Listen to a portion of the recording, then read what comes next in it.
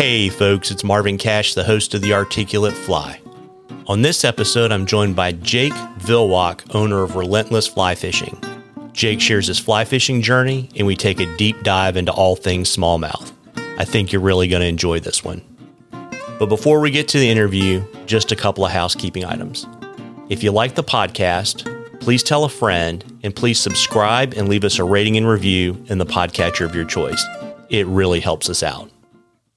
And a shout out to this episode's sponsor. This episode's sponsored by our friends at Norvise. Their motto is, tie better flies faster, and they produce the only vise that truly spins.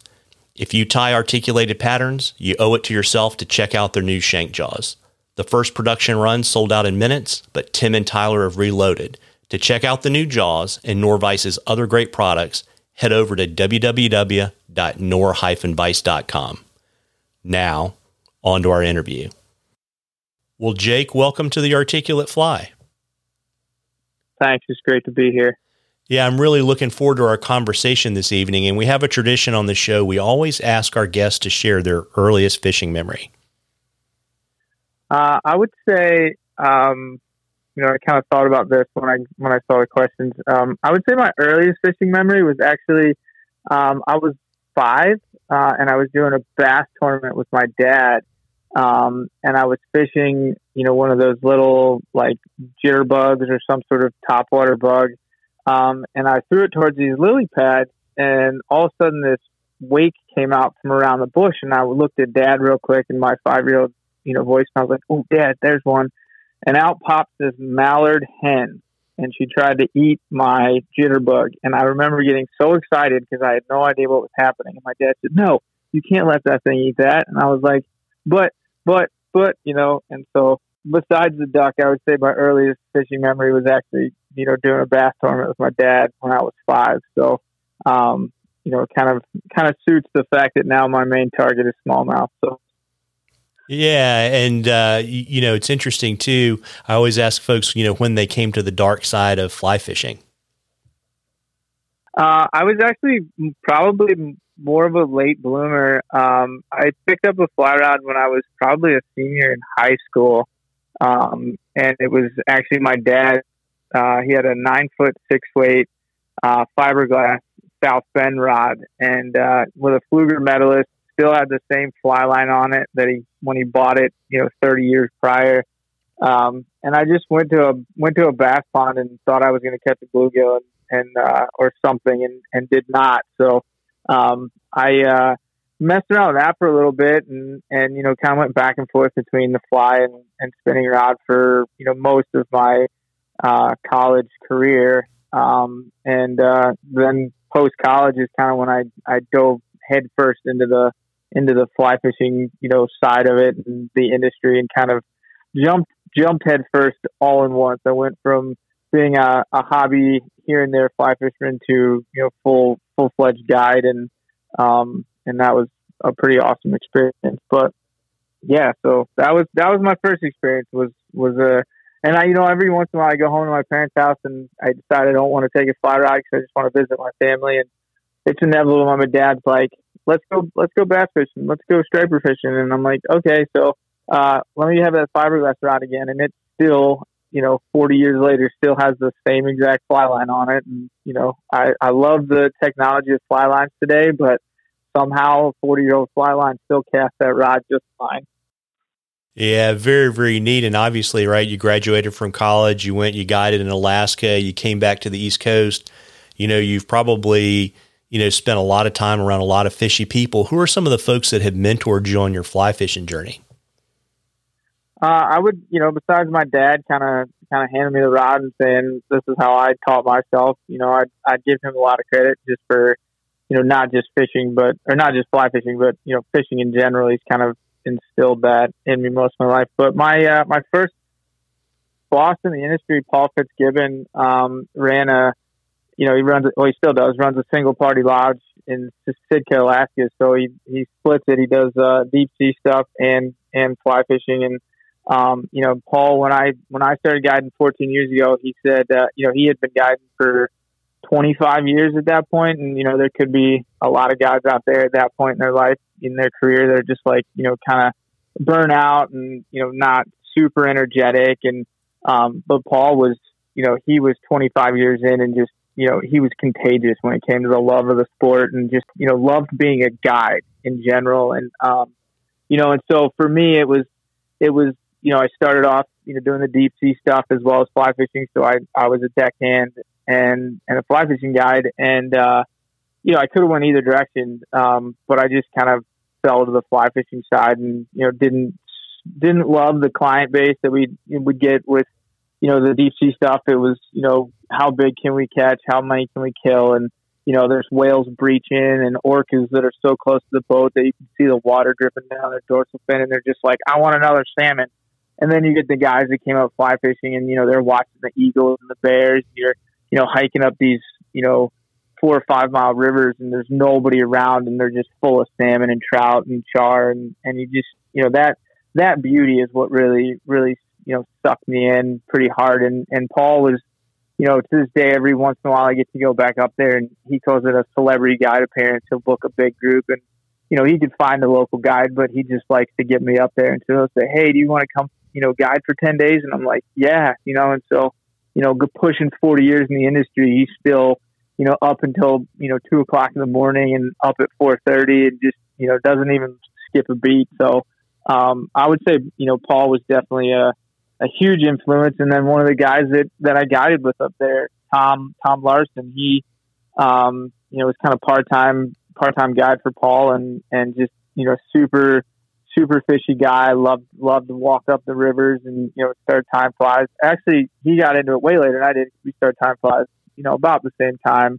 So those two guys were definitely like, when it came to the guide side, they were my kind of, motivation to stick with it. And, moving to Pennsylvania, starting work for TCO, Tony's the owner of TCO. He's kind of definitely a mentor and I would consider him almost a fatherly figure. Anytime I have a question, the other day I had a question for him. I texted him and I said, I need some professional and some fatherly advice. And, he's always one to give some good intel. And, he's always believed in me from, the day I walked in the store, 13 years ago, till now. So, he's helped me grow this business and saw something in my drive before I did, so, those are kind of the three guys I would say, besides my dad, obviously being number one, in that influence. So, yeah.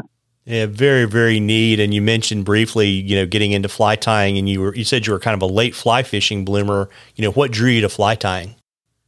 I would say, the first year I was in Alaska, so I kind of went again, kind of head first into the tying. I was talking to some of the clients, and one guy was telling me about, his grandfather's estate that they just cleaned out, and he had like 12, vices that he was sitting on, and I, kind of nonchalantly said, hey, if you ever want to get rid of one, let me know. I'll buy one. And he said, I'll send you one. And so a week later when he left, I got a package in the mail and it was a Thompson A vice, C clamp and no rotary or any of that stuff. And I remember we were steelhead fishing and we used to use, these starlight leeches and they were only tied on a size 2. And some of the smaller trout would come out and try to eat them, but they were too big. And I said, man, I gotta tie these smaller. So I went to the fly shop. There was one fly shop in Sitka and there was a craft store / fly tying area. You walked in and it was, issues of fly tying magazine from 20 years ago covered in dust and, all this, hot glue sticks and stuff. And you had a little bin of fly tying material. And so between those two places, I pieced together the materials that I needed for the starlight leech and tied it in a size, I think 6 or 8. And then, honestly teaching myself how to tie flies, I tied it backwards. I started from the eye and tied back. So the first fly I ever tied, I whip finished at the tail. And I said, this is really hard. Why is that so difficult? And then I started looking at one of the magazines I bought from, I don't know, it was probably like 88 or 89. And I was like, oh, you start from the back and you go forward. And from then on, it kind of made more sense to me. Very neat. And, it's interesting because I talk to a lot of people that I bring on the show about fly fishing, and a lot of them that tie, they also fish gear, and it really has a significant impact on their tying and their fly design. I know you fish gear too. Is that the same for you? Absolutely. I've got, a lot of diehard fly guys that, sometimes will have the spinner rods in the boat because I just have them in there for the day before, and they're easier to transport in the boat. And it's like, what are you doing with those things? And, then I have to go through the 10-minute spiel on, how, fishing spinning rods is pretty awesome because you get to see not only from the fly design standpoint, but also from like a hook set standpoint and a presentation standpoint. If you're fishing a tube jig or, a Ned rig or some sort of soft plastic on the bottom, I mean, the guys that just slowly bounce that thing on the bottom don't really do anything. Just let that thing drag and they feel a little weight. They reel down, and it's a very, very subtle hook set. They're 5-6 to 1 to the guy that's, Bill Danton reeling down and largemouth setting on those, those things. And, when you have it's just like a rising trout. If you have a trout that's going to rise really slow to your dry fly, you don't rip that fly as soon as it eats it. You just let it eat it. And so, when I fish crayfish and stuff like that, I tell my guys, I'm like, look, like if you feel something, just pull a little bit harder. And if it starts to pull away or you feel something more than just a rock, like then give it a little bit of a love tap and then go to town on it. And so, not only from a fly design, which I'll circle back on that, but just a presentation and even just a hook set, you can learn a lot from the ways that you spin fish to the ways that you present a fly and things like that. And fly design, I've talked to Mike Schultz and Blaine Chocolate and all those guys, and, I would consider them all, pretty good friends. And, they're kind of next level. But we always talk about, how do you create a fly to do what, a specific lure will do or what a soft plastic will do. And, one of my signature flies that I'm, super proud of, the Roamer. I was fishing stripers with my dad, and he was fishing like rubber flukes or swim baits, and he was just crushing stripers on them. And I couldn't catch one to save my life on any of my flies that, I'd tried or that were tried and true. And so I went home that night and I tied this fly that kind of resembled the look of a fluke, and didn't really at that point have any idea how to make it move like a fluke. But, over a few years of tweaking and this or that, I got it to, slide side to side and, give it that kind of fluky look. And so, just from that experience with my dad, and watching him fish that fluke and get these bass to eat it, and me not be able to do that with anything that I had because it wouldn't move that way. And the next day I went out and I caught, 2, 30-inch stripers, which was for the Chesapeake at the time of year. That was pretty spectacular. But yeah, I mean, a lot of my crayfish patterns, a lot of my hellgrammite patterns that I tie, I look at, the splash that a lead head creates when it hits the water in comparison to and how a fish reacts to that in low clear water. And, I've been messing with different, weight of lead, even going down to, bead chain eyes sometimes when the water's super low and clear. Cause you get a fly that just drops the bottom really fast with heavy lead, and it's going to get stuck almost immediately because it wants to fall right into its first crevice. It wants to get as deep as it possibly can. Where if you start looking at these guys and how they fish, lighter tubes and, sometimes weightless worms, and you get those fish to eat them on the drop, I want to figure out how do I create a fly to do that? How do I get it to fish not only on the bottom without getting stuck, but also how do I fish it on the drop and stay connected? And what's the fine line between too light and too heavy, and, kind of switching around and messing with that stuff. And so, yeah, not only are you trying to necessarily imitate what a specific lure does, and sometimes you don't need to, because I think sometimes flies, the way they're softer and the way they glide more than jerk around, I think sometimes, depending on the conditions, that softer, subtler presentation is what fly fishing has an advantage over spin fishing in a lot of ways. And so, there's a huge full circle when it comes to, fishing gear and designing and fishing flies. So, yeah. Yeah, it's interesting too, because I would imagine that there are other things that you're thinking about. Because, like, I know you guide a lot, right? So the last thing you want to do is to come off the water and need to tie a fly that takes an hour to tie, right? So, in addition to kind of the way that to maybe mimic the way gear fishes and looking at those triggers and presentation, what are some of those other things that kind of, for example, different materials, finding an easier way to get to where you need to be, things like that? I mean, I think profile is a huge thing. And so, like, I love sitting at the vise and, spending 45 minutes tying a crayfish and then swear sometimes, out loud, but a lot of times in my head when, 10 minutes into fishing it gets stuck on the bottom and we can't get it out. So, but, I also feel like, I take a lot of pride in my fly box, and I'm pretty OCD when it comes to fly boxes. And so, like, I want to look pretty, and I want to fish well, and I want to be happy about the fly that I tie. So, a lot of times I would rather spend 40 minutes tying, one fly or two flies, and it come out exactly what I wanted to and do exactly what I want, versus like, how do I cut corners? How do I make it simpler but yet still effective? And so, it is a fine line between that, wanting to get home and, spend some time with, my significant other and make sure she's doing all right and happy and, be a good partner. And then like, all right, I'm going to the time room. I got to tie for 3 hours, so, I would say just profile is the biggest thing. If you can create something that doesn't take a long time, but still gives you that profile and that action you want, you can, that is a happy median. But, I have to fish a fly that I'm confident in. And if I'm not confident in it, I'm not going to fish it.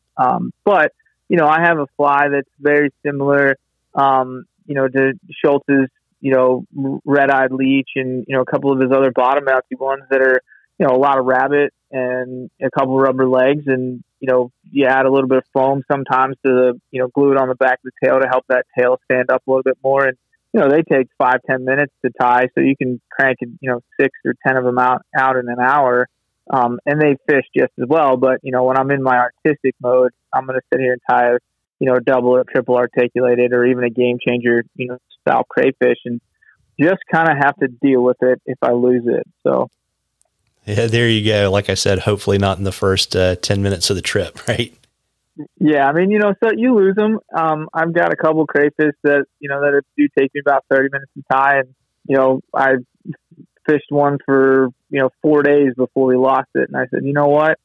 That fly has served its purpose. It's got, probably 100 fish on it and, a couple giant catfish. And, it served its purpose. It caught its fish. So it's okay if I donate that one to the river. But, I hate it when, you're 10 minutes in and the guy's like, oh, shoot, I lost another one. I mean, I remember 2 years ago we were fishing. I got into tying the crafty changers and got super, super OCD about the taper. And so it'd take me an hour and a half to tie. And then, I got into those mallard changers with the, kind of veiled mallard. And they, they'll take me 2.5 hours if I really, really wanted to get it perfect. And, I've got guys that'll throw it 20 feet in a tree. How? I have no idea, but they do. And then they just rip it off and they're like, oh, sorry. And I'll nonchalantly say like, oh, well, there goes 2 hours of my life. And they'll turn around and they'll be like, what? And I'm like, well, I didn't buy that, and they're like, oh shoot, I'm so sorry, So sometimes I'll give a client a hard time, but most of the time you just kind of got to eat it and know that that's what's possibly going to happen if you spend that much time tying a fly. So, but, I'm all about, any fly that I would fish, I would also let my clients fish. So I'm not one of those guys that's like, here's the guide box and here's my box. It's like, if it's good enough for me and if it's good enough for them. So, I try not to skimp on that. Got it. And you mentioned Blaine and Schultze, who are some of the other folks that have influenced you as a tyer? I mean, those two for sure. And, Lefty Cray, we kind of have a similar, he was a Maryland boy. I was a Maryland boy. And, I've always loved his deceiver and it's been one of my favorite flies. And so, getting to meet him a few times was pretty awesome. And just looking at, reading some of his books and stuff. And then, Dave Skoke, big saltwater tire and fisherman in the Northeast. Like his mush mouth fly is one of my favorite striper flies, and still to this day one of the hardest ones to get right. You look at it and you're like, that's super simple, but when it comes down to it, it's a pretty difficult one to actually tie. So of course, growing up on the Chesapeake and originally being kind of a saltwater guy, a lot of my influence are guys that spend a lot of their time on the saltwater because, as much as I love smallmouth, the salt is definitely my true passion. So, well, I shouldn't say it's my true passion. It's where I cut my teeth, and I love all predator fish personally. But so I would say those four guys are huge, and even Greg Senyo. I remember when I was still managing the shop, we did a couple celebrity tying appearances, and I got Senyo and Schultz and Blaine, and it was kind of cool. I lived above the fly shop, and so when I was setting up, I said, hey, if you guys don't want to pay for a hotel, you guys, I've got a couch. You guys are more than happy to crash on it. And so, all those guys stayed with me and drank some beer afterwards, tied some flies. And I remember I was thinking about submitting some flies, to Orvis at the time. And I showed Senyo my roamer, and he said, send that right away. I've never seen, he's like, obviously it's a saltwater fly. It's got some deceiver influence, but he's like, I've never seen, a fly tied, that specific way. And I just showed him a couple other flies, and he was very helpful. He was like, this fly is awesome, but it doesn't have any sex appeal. So you gotta add it. Will fish eat it? Absolutely. Will people buy it? Probably not. It looks too simple. So go back and, make it a little bit flashier. And I took everything he said, and sure enough, like I submitted those flies, and Orvis loved them. And so, I have got to give him a lot of credit for helping me with that and being very, very, as if you've ever met Senyo or heard him talk, he's very blunt, and he'll tell you how he feels. And I think that was awesome because, he gave me some very, very good feedback and ideas. And so, those guys have always kind of, and I mean, one of the first blogs I ever looked at was, Steelhead Alley Outfitters, Senyo's tying blog. So, a lot of my original East Coast steelhead flies came from tying those flies on his site. So, got to give him credit too. And I'm sure there's a bunch of other people, but I could sit here for an hour and probably tell you everybody that's helped me out. So, yeah, very, very neat. And I always like to ask, guys that tie a lot to share the most unusual tool that they use that they can't live without. That's a good question. I would probably say I have two tools that I don't leave home without, or that are always on my bench. And one of them is so I tie a lot with the right bobbins that have the adjustment to it. And I was trying to figure out a way to make a handheld, kind of wrench for that thing. And my buddy Rob came up to me one day. He's like, dude, I found it. And I was like, what? He goes, it's a Lego. And it's this little 4-pronged Lego that we mounted to a hair packer. We glued it in there, and so now it's like a little wrench that, loosens and tightens the drag on a right bobbin. And so that one, I have two of them, and I might be the only person in the world that has them. But that's one of those weird tools that I never leave without. And then because I tie with so much bucktail, I used to never leave home without a big pen, the tube on a big pen to push the deer hair back. But there's a new tool out that came out a couple years ago called the Proto John, and it's a 3D tube in 3 or 4 different sizes, and they make a really small one that's not much, a little smaller than a big pen, but it's got kind of grooves on it, so it holds that bucktail when you push it back. And I have one of the original ones when the guy was designing them. He had a big one and kind of what he would call the full size one. And I said, can you make one that's a little smaller for flies like this? He was at a show with me, and he was like, yeah. So a week later, he sent me one, and I have that thing. It's bright orange, so I can't lose it. So yeah, those are two pretty unique tools. A common tool that I never leave without, or I've always got, is a pair of hemostats. Because when you're tying with rooster hackles or rooster feathers and stuff like that, and you're trying to put them on the side of a shank, if you tie them in with a non-smacked spine. Sometimes they spin a little bit. And so I always have a pair of hemostats with me so I can smush the spines of the feathers. So they typically lay a lot easier on the sides of the fly. Yeah, very neat. You know, that tying tool you were talking about, when I was reading your book this weekend, getting ready for the interview, and when I saw that mentioned in the tools that you liked, I think it was there's a video on the Mad River site, and I was pretty blown away. It's a pretty slick tool. Yeah, I mean it's super cool, and you know, not to name drop, but I remember we were at the Lefties Tie Fest in Maryland, small show, and Bob Popovics was there, and I was there. Actually, I got smushed at the tying table between Bob Popovics and Rich Strolla, so it was kind of cool. I had kind of two streamer legends, you know, I was smushed in between them, and we were kind of talking about it, and Bob came up with the idea of actually making it kind of variegated on the inside so that the bucktail wouldn't spin. It would hold it in place as you push it back. And so it was kind of cool to have that experience. And I guess Popovics would also be another influential, you know, tire when it came to, you know, kind of his stuff, his beast flies and his hollow flies. And heading down your way, October, to do some albie fishing. And so I've been obsessed with, you know, surf candies and stuff like that recently. And so I've been burning the pages of that book, looking at all, you know, reading every word to make sure I got it right. And you know, so it's kind of fun, but yeah. Yeah, very, very cool. And, you know, your current day job is you're the owner of Relentless Fly Fishing, and you've talked a little bit about, you know, guiding in Alaska, but, you know, how did you go from kind of being a late fly fishing bloomer to getting the guide bug?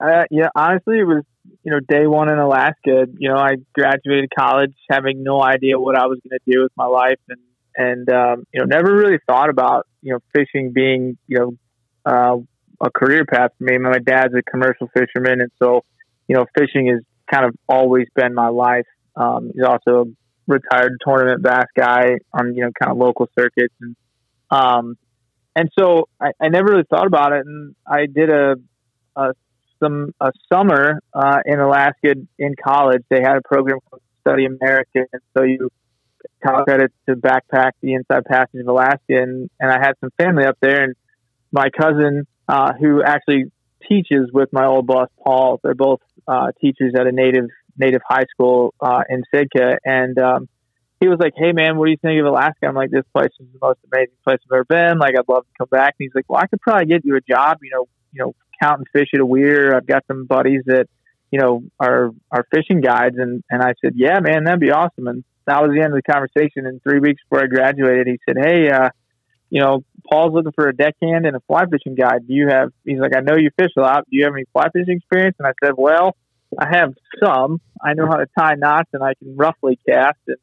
And so I moved to Alaska, and I got there, and you know, Paul came up and we introduced ourselves to each other, and he said, "All right, well, we're going to go steelhead fishing for 3 days. You're in charge of cleaning the boat and getting it ready to go." And so, you know, college graduate, you know, coming out of college, you think when you graduate, like, you deserve everything. And I'm laying on my back underneath of a 27-foot, you know, ocean going boat, scrubbing barnacles. And I'm like, I moved to Alaska to do this. What am I doing? And I looked over to my left, and there was a giant mountain right next to me. And I said, "Oh, yeah, this is okay. I'll do this." And then my first day on the steelhead, you know, we did a little bit of guiding for steelhead in the early season, and then, you know, fly fishing for trout and salmon, and then deep sea stuff. And I remember walking up the river the first time with the fly rod, you know, sight fishing for steelhead in these small creeks in Southeast Alaska, and just being like blown away by the intricacy of fly fishing. And that was it. It was the first day in Alaska that I was like, okay, this is something that I could definitely get into. And, moved back after 2 years up there, and was working at a hardware store that I worked at in high school and college. And I was like, this is terrible. You know, I would go from, you know, grizzly bears and orcas and, you know, humpback whales to counting nuts and bolts in the hardware store. And so blindly, I put a cover letter out to a few fly shops and guide services up down the East Coast, and TCO got back to me, and I went up and interviewed, and they said, yeah, we'd love to have you. And during the interview, they asked me, do you have any questions? And the only question I had was, do you guys have a guide service? Because I knew that guiding was what I really wanted to do. And they said, well, we kind of have this on-stream instruction, but it's not really guiding. But, so we do some guiding. And I said, well, and in my head, I'm like, well, I know what I'm going to do. And so while I was managing the fly shop in Reading, I basically started building a guide service, and we went from doing about 7 to 10 trips a year to 100 and some, and then Relentless we're on our 5th season right now, and we're quadrupling that number right now, so it's been a pretty cool experience. So I would say that was an extremely long-winded answer for, I just kind of, as soon as I put a fly rod in my hand, knew that I wanted to teach people how to do this, and I loved it. And so that's kind of what drew me to be a guide, was just loving the atmosphere and the adventure and teaching people how to fish, and it just kind of fit. So it was one of those things that kind of got dumped into and then just ran with it. Yeah, really neat. And, so you grew it, and you're I guess really you're kind of like the contract guide service for TCO. What TCO fly shops do you guide for? So Relentless manages the Haverford location, the Reading location, and the Boiling Springs location. So if you were to ever go out with, call any of those stores, we do all of the guiding for those stores. And originally it was just the Reading and the Boiling Springs location, because those are the two shops that I, managed at one point in my career at TCO. And then we kind of decided, I had some guys that worked at both stores, and between like Reading and Haverford, or Boiling Springs and Reading, and so we kind of made sense that we would just put all three of them together, and it's been great. I mean, I've got an amazing crew of guys. I always, listening to Tony and Paul and those guys talk about successful business, and I was a business major as well, and so just going from the academic side to the real world side, and just seeing the success of these few companies that I've worked for in the industry. They've always had an amazing team. Their team is what makes them successful. And I have 2 full-time guys, Neil Sunday and Brendan Roosh. Brendan mainly does smallmouth, and Neil is almost 100% trout, does some steelhead stuff as well. But those guys are like, they're my pinch hitters. Like anytime I need them, they're there. I asked them 3 years ago if they'd have a little faith in me and kind of commit to working full time. And I needed a couple years to make, to get them to where they are now. But I needed their commitment to be full time, and they said, yeah, let's do it. And so, and then all of my part-time guys, either work in the shop or, do something in the outdoor world, and then guide, part-time / full-time. Some of them are doing, a good number of days, but they all bring something different to the table. And I think that's what makes us, so successful, is we have just a well-rounded, group of guys. We've got, some guys that are biologists by trade. And so, they'll send me a picture of a bug, and I'm like, oh, it's a sulfur. And they'll be like, no, it's a blah, blah, blah, blah, blah. I'm like, I don't even know what that means. Neither does a trout. It's just yellow, and, but, so we've got some guys that are super deep into that. And then we've got guys that are, big steelhead guys. And, Brendan is by far, I think he might be a fish. He might be a smallmouth, I would say, because he just loves smallmouth. And, so they're in it, I'm in it, and it's been a great experience so far. So, although I did have 2 casualties this year, 2 of my guys broke their feet, which I don't even know how to, I can't even fathom what that would be like in the middle of the season to lose a month to 6 weeks because I broke my foot. But, so it's never a smooth experience, I guess. Yeah, it's interesting too that you say that, because I think, it's, people are always asking me for guide recommendations. And I think, just like people have different personalities, guides have different personalities, and you're always trying to match the right guide with the right person.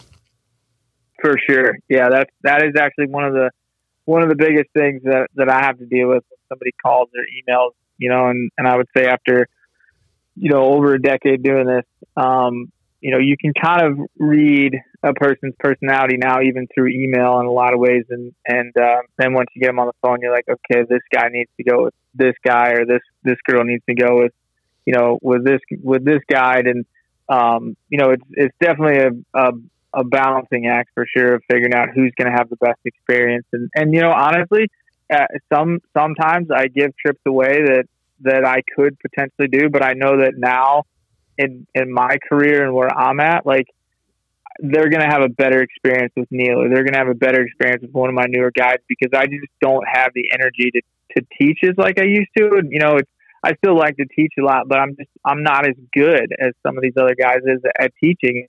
So, I know that they're going to have a better experience with this guy than they would with me. So I happily slide that to somebody else. And that's something that I had to wrap my head around as well. Is, I want to do every trip that calls, but I don't have the time. And I know that that's one of the reasons why I have an awesome team, is because these guys will fit, with different groups. And one of the really cool things that's come out of COVID is we've had a lot of new anglers and a lot of families and husbands and wives, or, sons and moms that come out and do it.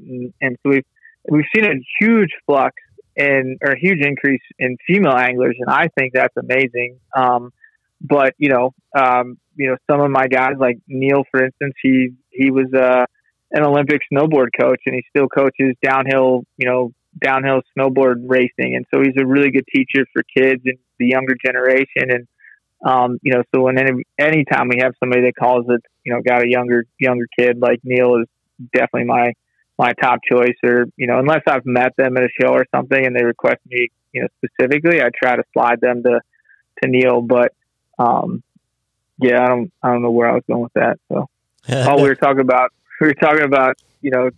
personalities and stuff like that. So, yeah, I mean, I think it all kind of, gets put together to kind of that secret for being a good guide, right?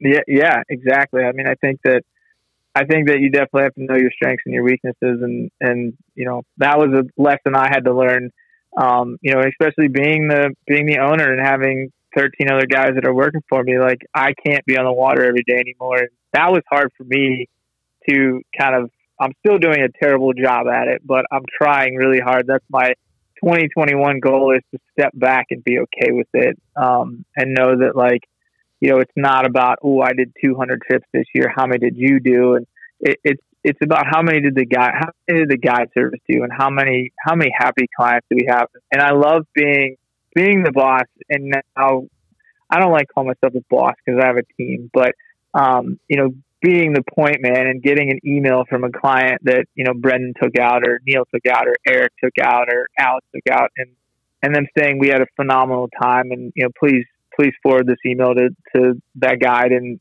tell them that, we'll be back because of how awesome they were. And for me, that's awesome. I love hearing that stuff. So.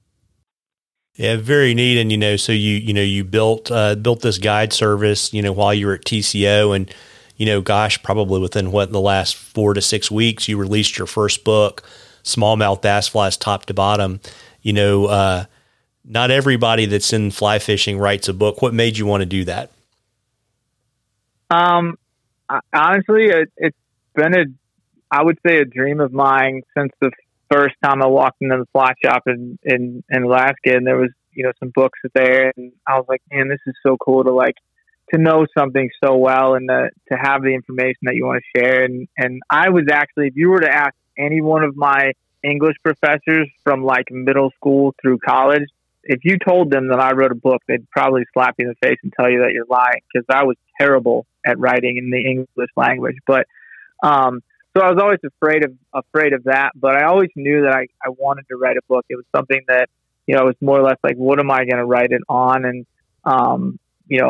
I remember I bought I might botch this, but I think it was Chico Fernandez's Bonefish book when I was in Alaska, which is, of all places, which was kind of funny. And I read that book cover to cover because I was like obsessed with bonefish, and just the knowledge and the information you get out of it from a book. It's like, why would you not want to share what you've put, dedicated your life to for the past, 14 years? Why would you not want to try to cut a lot of that learning curve off for people and share that information. And, the book was something that could reach people from all around the world, and, not a lot of people can, I would say, let me back up.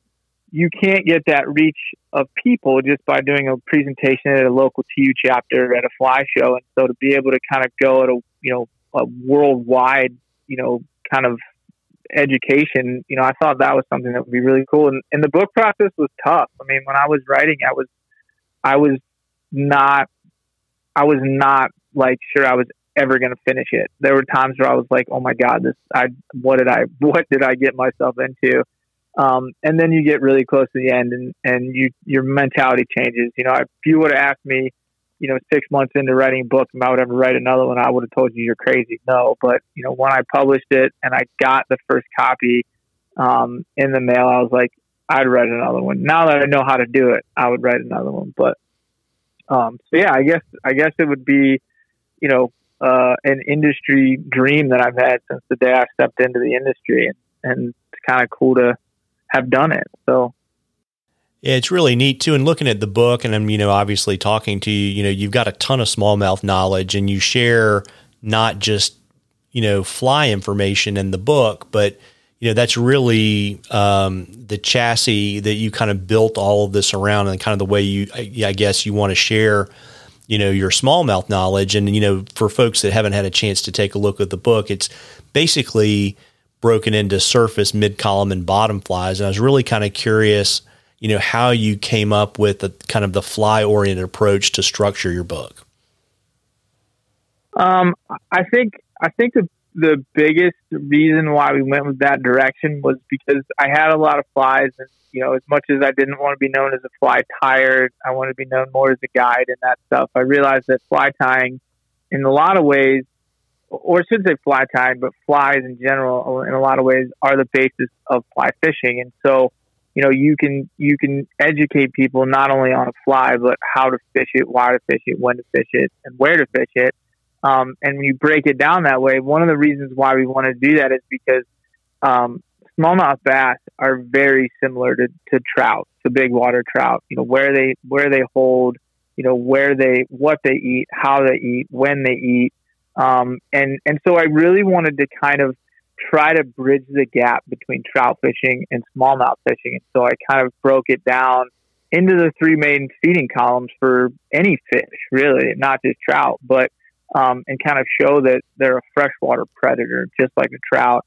And so I wanted to break it down that way. And, I also, didn't want, to write a step-by-step how to fish book. There's a lot of, when we were kind of deciding what we were going to write, how we were going to write it was like, there's a kind of three different types of books. There's like the fly encyclopedia book where it's just patterns and talking about different flies. And then there's the, tutorial book. And then there's the tips, tactics, and strategies book. And so I kind of wanted to try to put all three of them together and give you an encyclopedia of smallmouth bass, not just fly patterns, but, the tying stuff, the new materials, and kind of put it all together and make it a bench book and make it something that you can sit on your fly tying bench and, look at it when you're tying a fly. And even if you're not tying one of the flies in the book, there's a lot of techniques in there that go to plenty of different flies. And so that was another thing I wanted to really talk about in the book was different techniques, not necessarily the fly pattern, but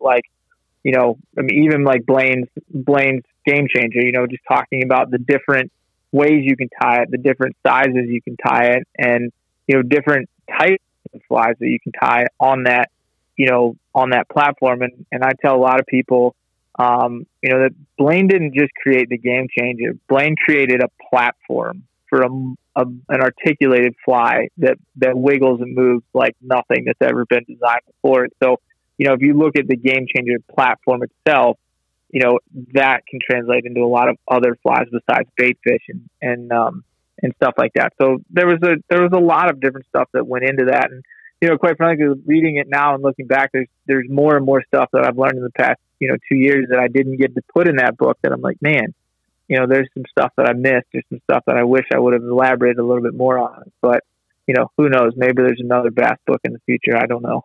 Yeah, there you go. And it's interesting too, because each section has, I don't know, probably 6 or 7 patterns. And it was interesting, I thought, I noticed, some of them are your patterns. A lot of them aren't. And I was curious how you picked the half a dozen or so, top water flies, mid column flies, and bottom flies.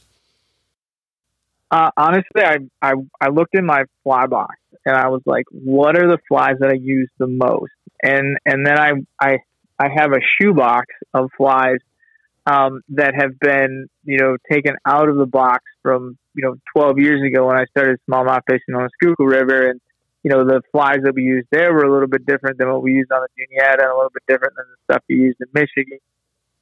So, bass are bass, but, I think I've heard Mike say this many times is like, bass are bass, but each system fishes differently. And so there's a different approach to each system. And so I was digging through this shoebox full of flies that I would call my reject flies and, pulled some stuff out there. I was like, oh my gosh, I totally forgot about how great this fly was. Like, that's got to go in there. I haven't tied it in 5 years, but this one's got to go in there. So, and then, just some other iconic stuff that I, wanted to elaborate on, like, obviously Blaine's book came out, The Game Changer and book. And so it's kind of hard to put one in there, but I had my own spin on one of the changer patterns or platforms and wanted to share that. And, I've got some buddies that are huge, trout streamer guys. And they do a lot of bass too. And, my one buddy, Austin, was going to the White River and he pulled out his fly box the White River and he was like, dude, check this out. And I was like, oh my God, that's an amazing spring bass fly. Oh my God, that'd be a perfect like wintertime fly. And I said, can I have one of those? And he said, yeah, sure. And so, one of them, which is the crafty bait fish, was one that he tied to the White River for trout. And I was like, this is a perfect example of a trout fly that will go into a bass, that will go into the warm water world as well. And so I did a few tweaks to it and, made it a little bit more bassy by adding a rattle and making the head a little bulkier and, just a couple other minuscule things under the hood. And I said, Austin, check this out. And he was like, how did you make my pattern better? And I was like, I don't know. I just thought about it the way I would want a bass to eat it or bass to see it. And then I asked him, I said, can I do a tutorial of this one? Cause I think it's a perfect trout streamer that will, go over into a bass. And he was like, yeah, absolutely. So, a lot of it was influenced from some of my buddies that were trout guys too. And so, when you take all that together and then, I wrote an article for Fly Fisherman Magazine, which was pretty awesome too. Have read Fly Fisherman Magazine for the past 15 years or so, probably longer than that. To be able to write for that magazine was pretty awesome. But I wrote an article on trout tactics for smallmouth, and it kind of took some stuff out of the top water pieces of my book and put it into a magazine article and talked about how low water smallmouth are very similar to spring creek trout or western trout, thinking about the Missouri River and, stuff like that. And so that's where some of the like parachute chubby Chernobyl or parachute, can't even think about what it's called now, parachute Chernobyl hopper, got into the book because it was one of my favorite grasshopper patterns to use for western trout. And then when we had started to see bass spooking off of frogs and bigger poppers, I started bringing out some grasshoppers and stuff. And that became one of my best low water summer bugs. And so, when you kind of move around in that side of the world, you kind of want to show everybody the different stuff. So I would say, flies that have been tried and true, not only in bass, but also in trout, and then tested on bass and they work. So, and then talking about, we talked about the other day when we talked on the phone, about the book that the guys from Wisconsin did.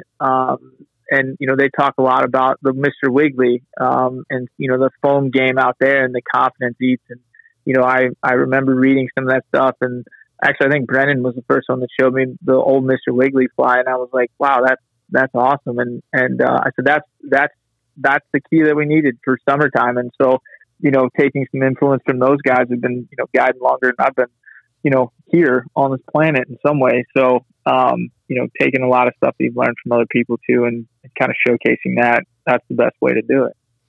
Yeah, I think one of the neat things too, and we were talking about this a little bit before we started recording tonight, is, the patterns are not just kind of, the most modern, most current, but, it's clear that you have a lot of respect for kind of, what I think of as the entire progression. I mean, you've got, kind of classic Chuck Craft patterns that people think about, and you've got some of the kind of, early, Michigan articulated fly designs, and then some of the current stuff too. So I thought it was really interesting how your fly selection really kind of covered the history of smallmouth flies.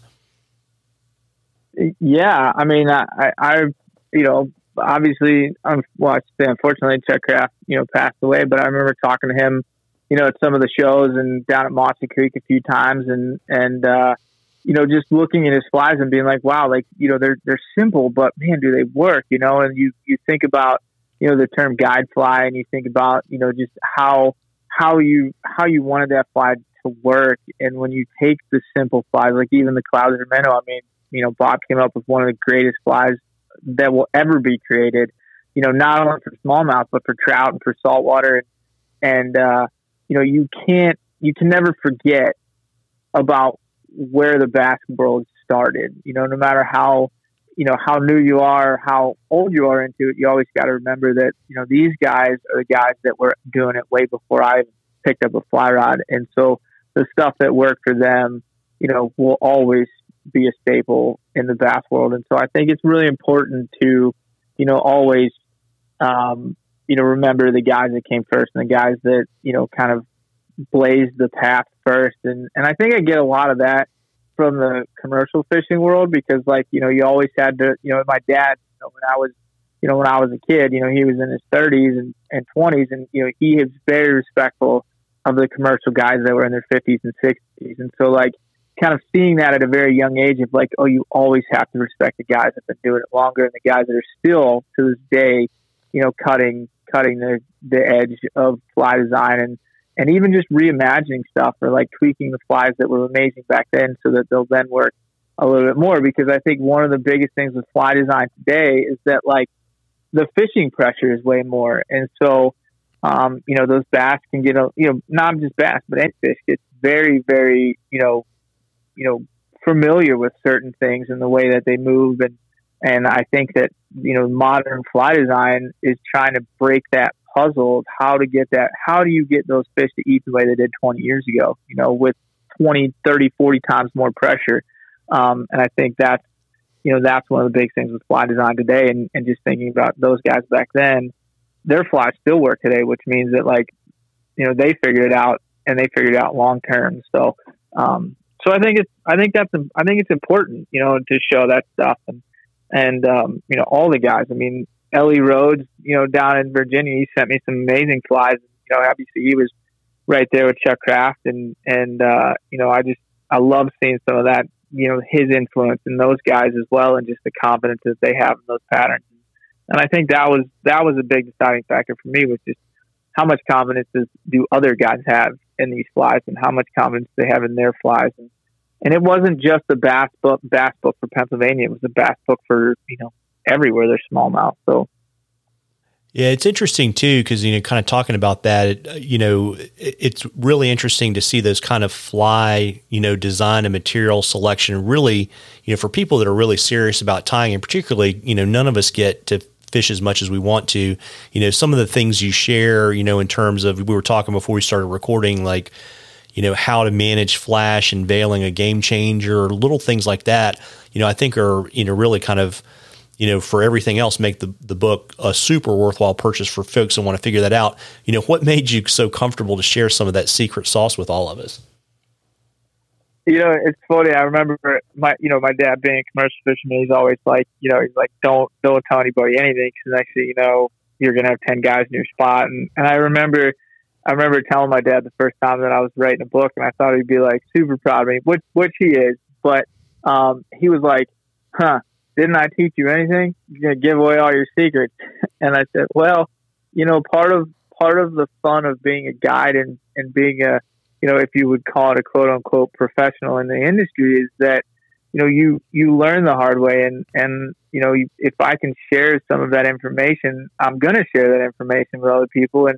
and most of the people aren't going to fish as much as I am, and they're not, so for that information to get into the hands of people that, don't have the ability to experiment as much as I do, I think that's my part of, giving back to the industry and like making my time on the water, whether it's a rock star day or it's one of those days where it leaves you scratching your head, like what did I just do? I mean, I remember last year water got so low that there was a couple of times where I was like, I just wrote a book on smallmouth and I can't figure them out. Like, what is going on?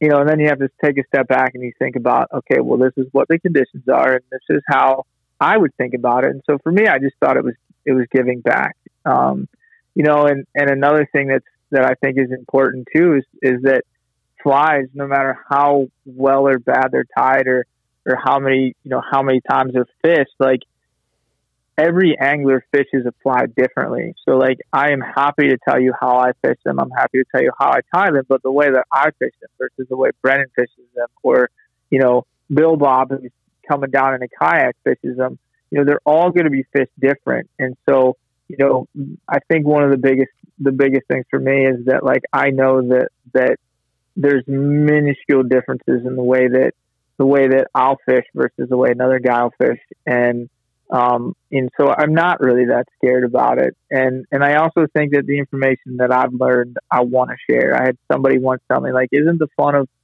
fly fishing, being able to figure it out yourself? And, my response to that is like, yeah, but another part is being able to share all that information with people that don't do it as much. And I think that's important. So I don't know. I think I just wanted to share people. I wanted to make it easier for people.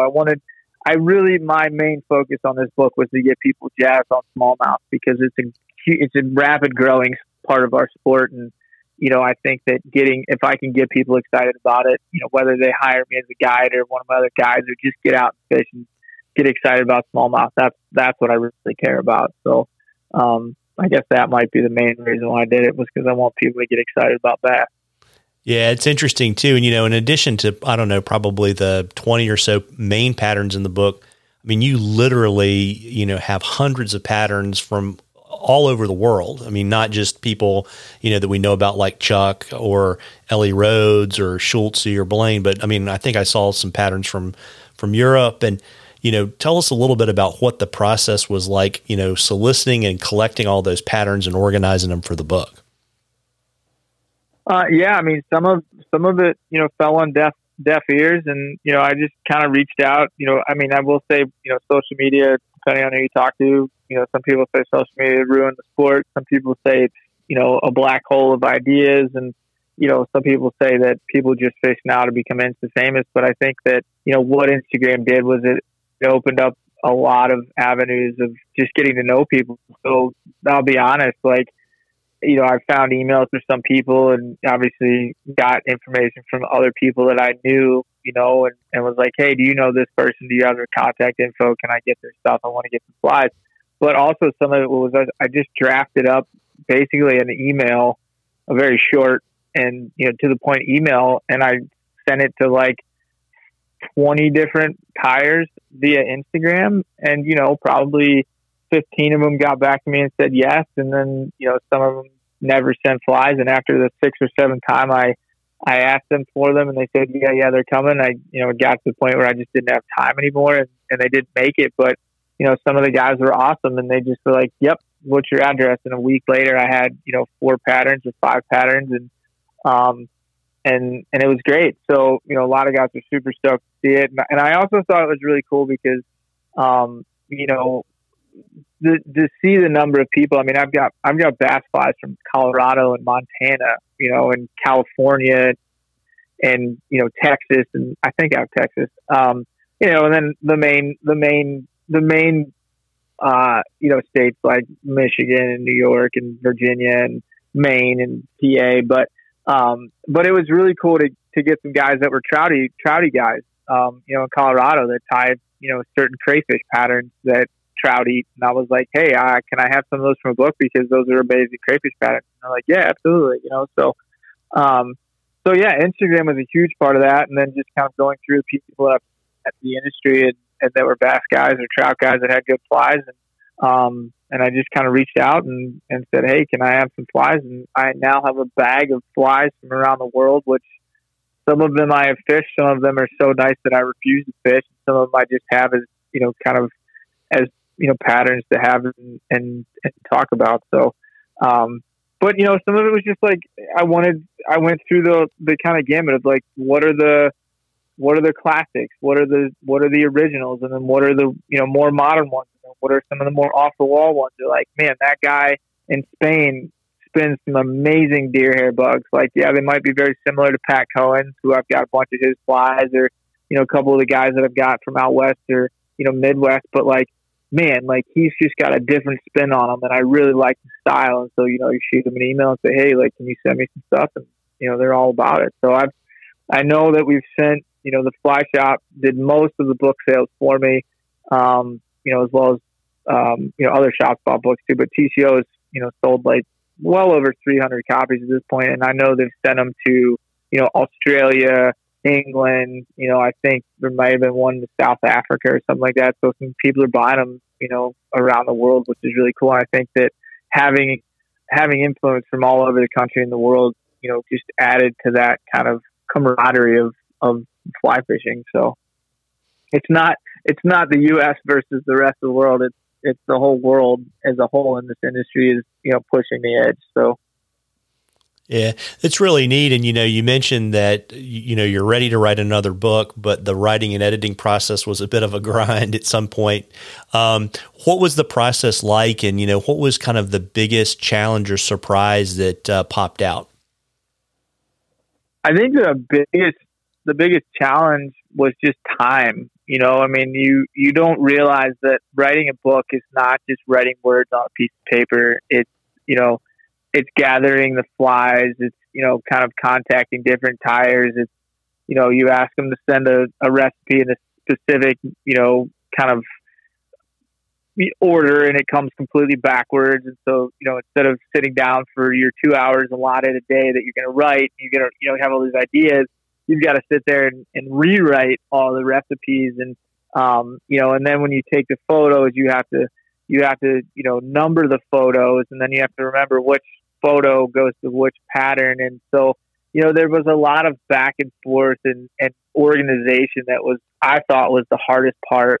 And it was coming at all different speeds. And so, I'd say the biggest challenge for me was just like putting it all together and realizing once you start writing that the writing itself is the easiest part of the book process. And so, getting the photos and making sure, everything is, the right resolution and, all of the little stuff. I mean, honestly, I finished the book and then it was a 3-month back and forth to Stackpole on, what about, is this the right way that this is supposed to be spelled? Is this the right, term for this? Do you want all of these to be this way, written this way or this way, or, and so, the details that go into writing a book and getting it published is just daunting, in my opinion. But, once you do it once, okay, now I know that like I have to write and then I have to manage all the photos and manage all the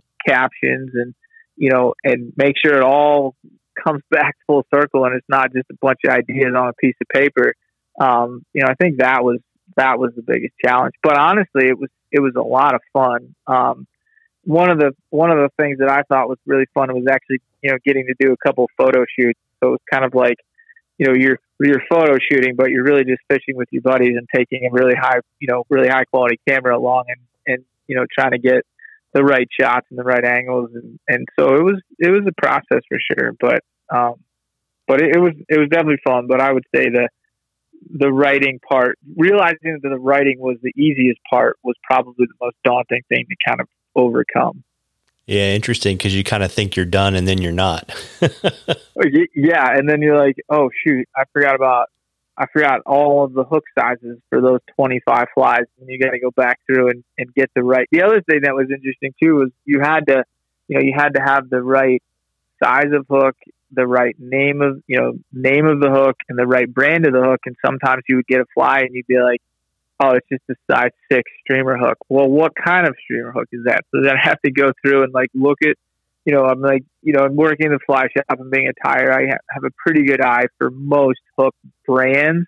And so like I'd get a hook and I'm like, that's probably a Mustad. It's on a saltwater hook and it's, a little bit, it's not as shiny. Mustad's known for their kind of more like matte finish. And so you go to Mustad and you like look at the fly, you look at the hook, you look at the fly, and then some of it was just a guess. I'm like, yeah, that looks pretty close to what I think it is, and then you just kind of go with it. But so knowing all of the materials, I mean, when I was writing, I would say that 70% of the time I was writing, I had a hairline and a Wapsi catalog sitting next to me to make sure I got the right color name and all that stuff right. So, but it was fun. It was definitely a challenge for me. But once it all started to come together, then my kind of OCD organizational mind just got really excited, and I just kind of rolled with it. Yeah, very neat. Is there anything else on the horizon you want to share with our listeners? Well, we kind of talked a little bit about my love for the saltwater and the Chesapeake, and hopefully maybe in the future there will be a little bit of saltwater influence back in my life, as well as Relentless. And so we might, one of the big things that I'm hoping will happen if everything, if all the stars align, is that maybe as long as it doesn't drag me too thin, is kind of getting back into a little bit of my home waters on the Chesapeake and, kind of maybe guiding down there a bit. But, the other big thing that's hopefully going to happen is show season this year, if it actually works, with COVID and stuff. But I'll be at the International Fly Tying Symposium this year, and I'm pretty excited and also kind of blessed to be, a quote unquote celebrity there. So I'll be doing a tying demo and a presentation, and then at all the other shows I'll be doing some demos, and I'll be at the author's booth and stuff. And so, show season will be my big thing. I'm trying to plan a book tour right now, but there's a lot of maybes, ifs, ands, and buts with everything. A lot of shops still aren't doing the in-person stuff, and so what's kind of trying to figure that, kind of navigate through that situation, and then if that doesn't work, what I'll probably end up doing again this winter is doing some Zoom classes and presentations and stuff like that. And we did some last year, which were very successful. And I think the Zoom stuff's not going anywhere because it can reach so much further, and, people want to learn how to tie certain flies, but, they might be in Michigan and they might be in New York, and they're not going to drive to Boiling Springs, Pennsylvania.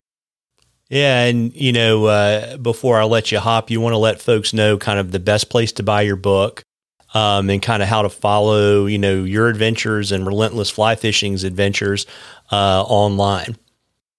Yeah, sure. So, obviously, you can get the book on Amazon. A lot of people have Prime, so that makes it pretty easy, but, your local fly shop has it. I know Schultz has it. Tightlines has it. Mad River has it. TCO obviously has it. But most of my book sales go through TCO. So if you really need to get them, they've got them in stock.